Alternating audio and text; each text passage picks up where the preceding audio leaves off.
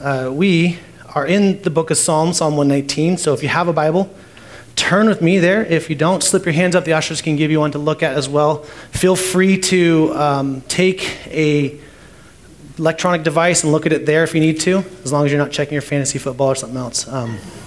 This has been something, we're actually at our halfway mark through the book of Psalm right now, and I'm excited about it because we've been working our way, and we have the reading plans that we've been encouraging you guys to go through. We challenge you guys to read through either the entirety of the book of Psalms for the 14 weeks that we were in this, or to read through this Psalm 119 through the time we're in this. And I understand that sometimes schedules, or if you have other reading plans, one may make sense to the other. I did have someone say as a joke that they're doing the right plan, but only because they're showing up to church every week. First off, that's not the right way to do it. Secondly, who really shows up to church every week? Okay, let's be honest about that. So I would encourage you to read and jump in and join us in reading that and being a part of this, because again, the purpose and the hope and the intent of this series was that as we grow in our maturity with the Lord, that you would also fall in love with the Scripture, the Word of God, that you'd fall in love with what He is saying to us through His Scriptures, that He has retained and saved for us. And so this is where we are. Before we get in there, do you ever wish that you could be more faithful? Have you ever thought, like, man, if I could just do this a little bit more, or if I could be a little bit more solid in this way? Maybe it's something that you keep wrestling with, a sin or struggle in your life, where you're like, I know I keep saying I'm not going to do it, but I can't find the strength to really get there. I keep falling into this. I keep trying, and I set up this, I do accountability, and I do all these certain things. I just can't really seem to get right through it. Maybe some of you, it's like, I can't stop looking at that computer screen. I can't stop taking in that substance. I can't stop doing this with this relationship that I know God's word says differently. Whatever it is, like my bet and my assumption is that all of us have something that we're wrestling with, something that we're struggling with, something that God is trying to purge from us to make us more like Him. Well, one of the really beautiful things about the Bible, and specifically teaching through it, is that a lot of times we come to certain scriptures that speak specifically at something that we are all wrestling with. And I think that's today's text. I think that we can actually look at this text and get a fairly prescriptive way on how you and I are to do and to go through in life when it comes to those situations, those struggles, that feeling of faithlessness, the wrestling that we have to be more faithful. I think actually in this scripture we actually see that. And again, we've been doing this book of Psalm in a very specific structure. I would encourage you to go back to listen to that. I don't have time to do it, but this stanza, the first 8 verses that we read in verse 33, and then the other ones really play together in a beautiful way. So let's read real quickly Psalm 119, verse 33, and then we'll go to 137. Verse 33, "Teach me, O Lord, the way of your statutes, and I will keep it to the end. Give me understanding that I may keep your law and observe it with my whole heart. Lead me in the path of your commandments, for I delight in it. Incline my heart to your testimonies and not to selfish gain. Turn my eyes from looking at worthless things and give me life in your ways. Confirm to your servant your promise that you may be feared.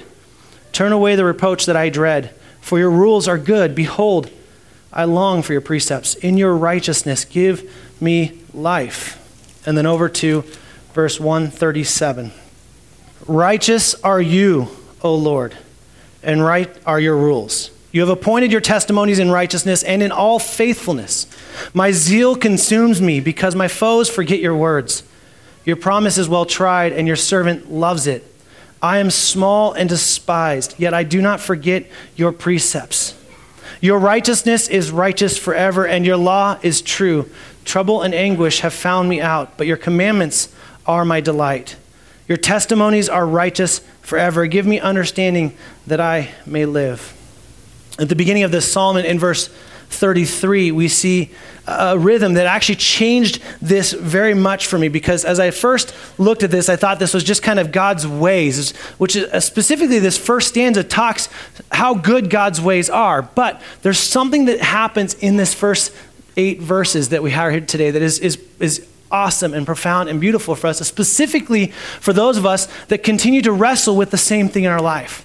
We find ourselves hitting that wall of I can't seem to break through this. I can't seem to find the strength to do what needs to be done. We see this fairly prescriptive way on how we are to take those things by what the psalmist does in this first group of scripture. See, we know that the structure is so that each of the 8 verses is a Hebrew alphabet letter. It's a Hebrew letter that's in place, and that each verse in that great group of 8 starts with that actual letter. And so the author is somewhat confined to a very specific structure, and it was set in place to be memorized.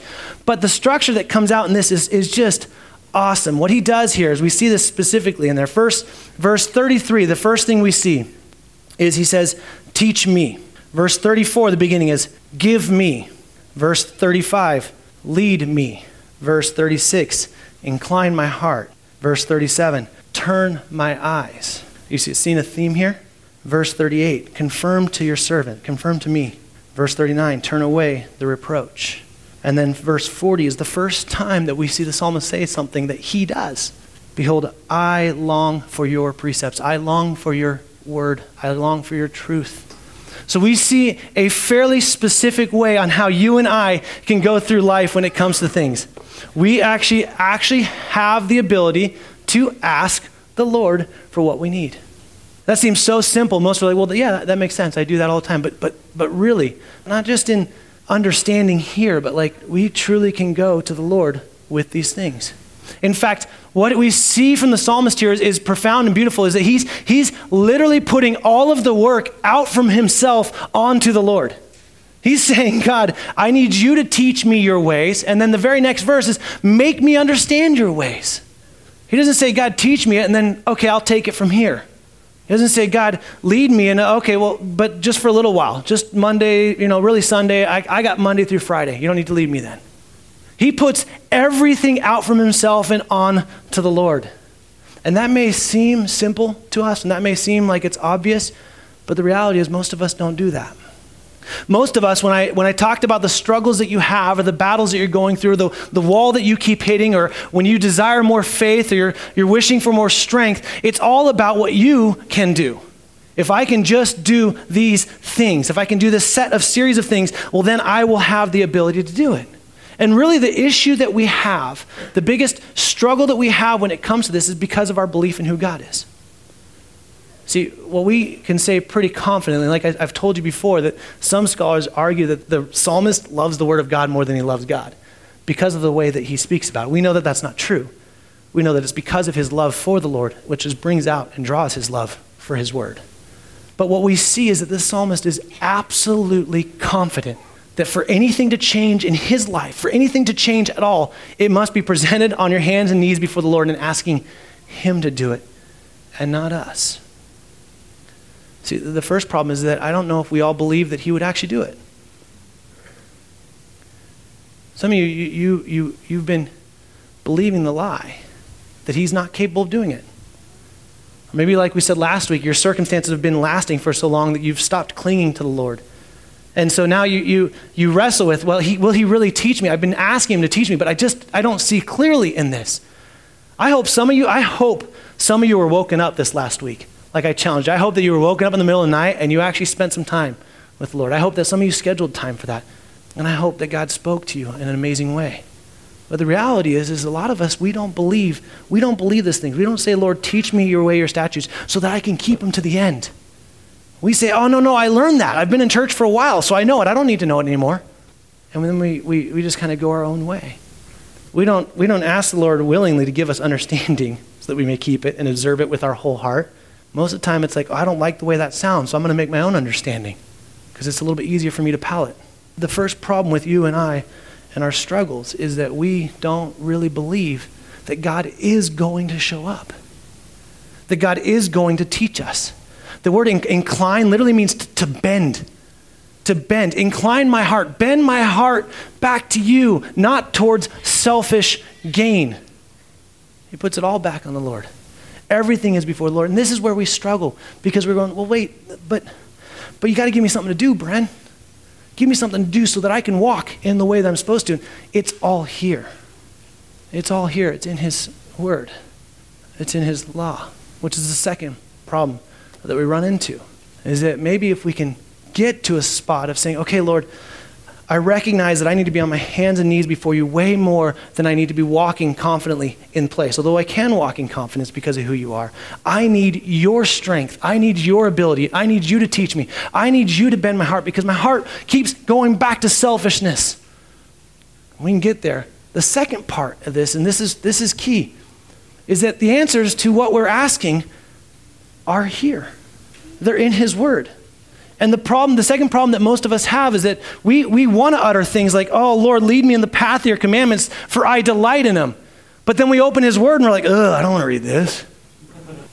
We desire to delight in them, but then when it confronts us with something that we're doing and we're supposed to live our lives in a specific way, we're like, ooh, let's just call this one a cultural thing and just wash it over.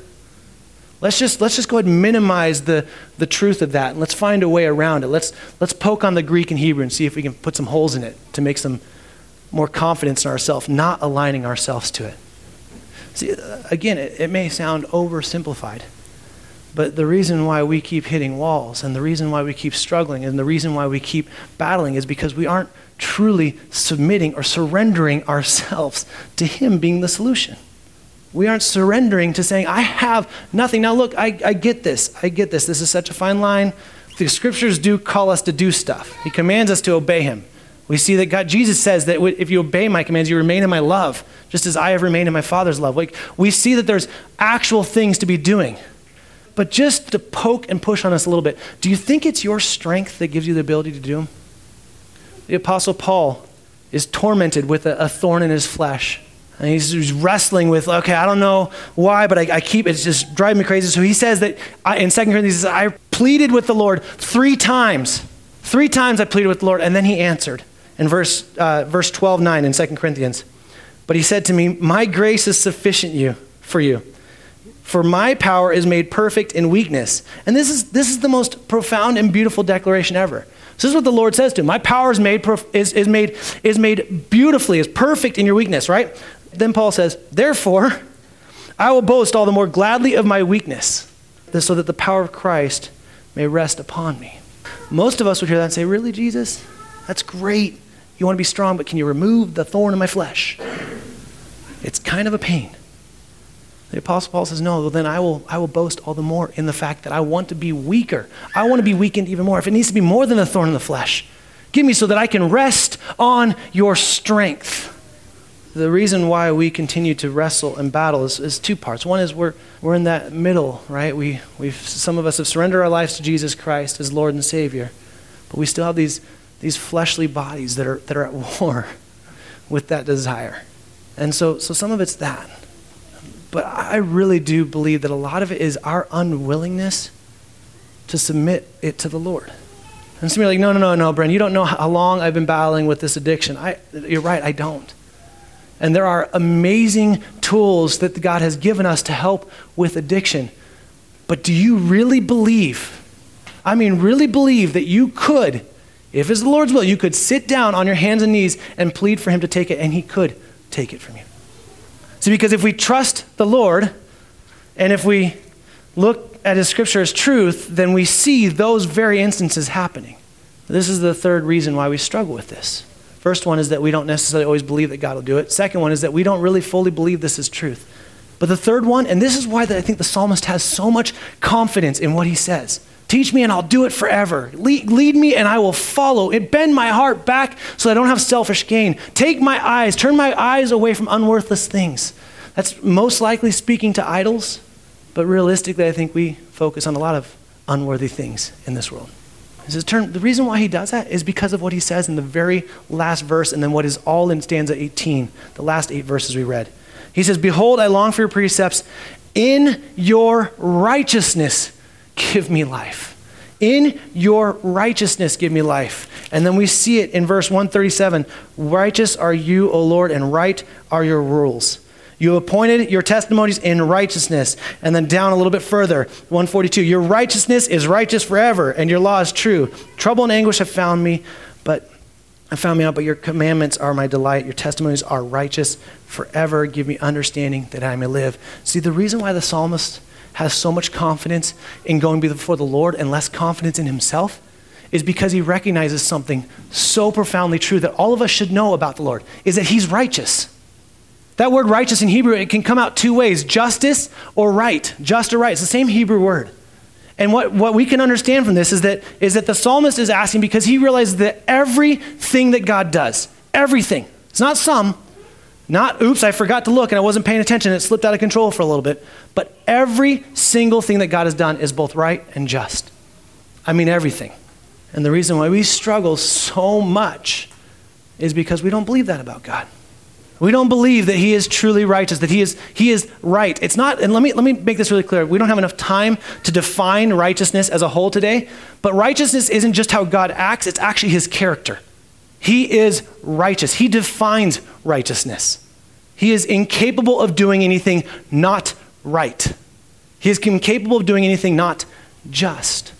And that is one of our biggest issues, is that when we come to the Lord, if we come to him in confidence that he can do something, and we align ourselves to his scripture, we look at our present circumstances and we just assume it's not right.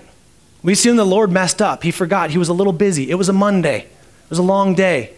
Had to deal so much with our in-laws, so he only had so much time with us. I'm kidding, sorry. We believe in our heart of hearts that he's not right.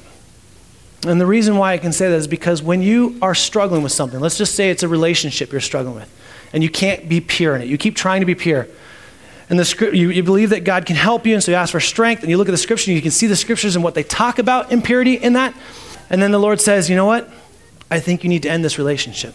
Whoa, but I love him, and I love her, and we are doing X, Y, and Z, and everything else. You then basically say that what God is calling you to is not right. And so you're saying, in essence, you're attacking his character and saying he's not righteous, which enables us to continue to struggle with the same walls over and over and over again because we assume what he does isn't right. We assume that it's not righteous forever, like the scriptures tell us here. You and I would be way more confident to ask of the Lord, like the psalmist, if we truly believe that not only is his scripture truth, what he's guiding us, but that he is truly righteous. He is truly just and good and right, and everything he does is right. And the plans that you have, that he has for your life, are right. It may mean that you get walking through some really difficult times. And you may at times feel like the wheels are coming off and it's just, there's a turn coming and I'm not sure I'm going to make it if I go off that cliff. But if God's in it, it's right. And he may take you as like all the way off the ledge just to grab you and say, see, I'm here. He may let that go all the way down. But so we have to trust that he is righteous. And this is how you and I can get past these addictions and these struggles and all these things. It's not a 7-step, here's the 800 things, although there's benefit to those things. I'm not saying that. But it's truly recognizing that he is capable of taking it from us, that he desires to do good, to bring glory to himself through the way he interacts with us, and that his scriptures are truth. We began this at the very beginning, and I said, I want you so badly to fall in love with the scriptures. I want you so badly to fall in love with the scriptures. I realized that as I look at this more and more, I really think that I want you to fall madly in love with the Lord. Because you cannot separate those. I don't see those separated in scripture, and I don't see those separated just in experience. If you're madly in love with the Lord, you're like, God, speak to me, show me more. I want more of this. If you're in love with the Lord, setting an alarm clock like I challenged you last week to wake up in the middle of the night and spend time in his word is actually really enjoyable. Maybe hard, maybe difficult, but it's a delight. The band's going to come and we're going to worship some more. But as we do, I want to challenge you. I want to encourage you on a number of things. One is, do you truly believe that he is capable of doing what he says he is? And if you don't believe that, is it an attack on his character? Are you not recognizing him in his full character? Or is it that you just really don't believe that this is truth? We have to be very careful because I think a lot of us, we come at this as students, we come at the scriptures as students, but we posture ourselves very closely to pride. We look at this and say, well, I just don't think, it doesn't make sense that it says this. And so we start justifying away as opposed to asking the Lord to teach us and to help us to understand. In fact, it's interesting that one of the things that he says in here is he says that in verse 141, I think this is the biggest other hindrance to us asking of the Lord is verse 141. He says, I'm small and despised, is a proper understanding of who we are. Compared to God and his righteousness, I am small. I am small. I am insignificant, yet most profoundly significant because he has declared me a co-heir with Christ. He has declared me a child of God. So my insignificance isn't in my value, because my value, he's shown just how valuable I am through the love of Jesus Christ. Amen? But my insignificance and my smallness is recognizing that apart from him, I offer nothing. Apart from him, I am incapable of doing anything. And so as we sing, I challenge you, I encourage you. Maybe it's time to repent. Maybe it is. It's time to say, Lord, I am not declaring I'm small. Instead, I have declared I'm big. And I need you to break me down into smallness. Maybe for some of us, it's recognizing that we have believed the lie that he isn't capable of doing what he says he actually will do. Maybe for some of you, it's the first time declaring that he's Lord. That you recognize that there is no way you will work up and create enough steps and do enough, muster enough inner strength to achieve what you believe is true and good without the Holy Spirit inside of you that he gives us through surrendering to Jesus Christ. So wherever you are, I would encourage you, I would challenge you. I know that kids are in here and this is good, but I would encourage you to pray. Maybe you need to pray with one another. Maybe you need to just sit in quietness. Maybe you need to repent to the Lord. Maybe for some of you, when I just glossed over the pride one, you realize just how much pride you have. And you need to ask God to break you from the pride and help you understand how to walk in humility. Because it's one thing for him to acknowledge the pride in you. It's another thing for us to acknowledge that he does not desire for us to keep that. I made this joke in the first service. I said that a lot of us carry these sins around like college debt, right? Like our student loans. Just something that we're supposed to carry the rest of our life. just to keep playing on it. Hopefully we'll get somewhere sooner or later. That does not have to be true for either, really, in all honesty, but that's another subject, okay? That's not true. Let me pray. Heavenly Father, I ask right now specifically, I pray for the kids in here. God, I pray that they would never know a day where they aren't profoundly amazed at how huge and big you are. I pray that the world would not break from them the marvelous and majestic and beauty of your character, God. God, I pray for the individuals in here that are wrestling with something, struggling with something, and they keep trying to do it on their own strength. God, I pray that you would bring them peace by resting in the fact that you can and will take from them that which is not aligned to your word or to your character. You love your children, God, and you say that you know how to give good gifts. And so, God, we trust not our ability to work through it. We trust your character. We trust your character and your truth. When we struggle to see the promises, God, we trust your character. And so, God, for everyone in here, I pray that you would bring us to a spot of humility where we can rest before you, recognizing that you are good and you are right, and whatever you're calling us to, despite the circumstances or the consequences or the things that we may not like to see, is still good and right and just. And God, may we not be able to do anything but what your will calls us to do. God, forgive us for our pride. Forgive us for trying to do it on our own. Lord, I pray boldly that you would humble us, break us down, even if that means a very difficult time, even if that means that we're going to struggle for a while. God, I pray that you would humble us. And I pray that you'd show us in that humbling that you are still good and just and right. God, I pray for every single individual in here, whether they're young or old, I pray that you'd make much of your Son, Jesus Christ, through our lives. We pray all this in Jesus' name. Amen.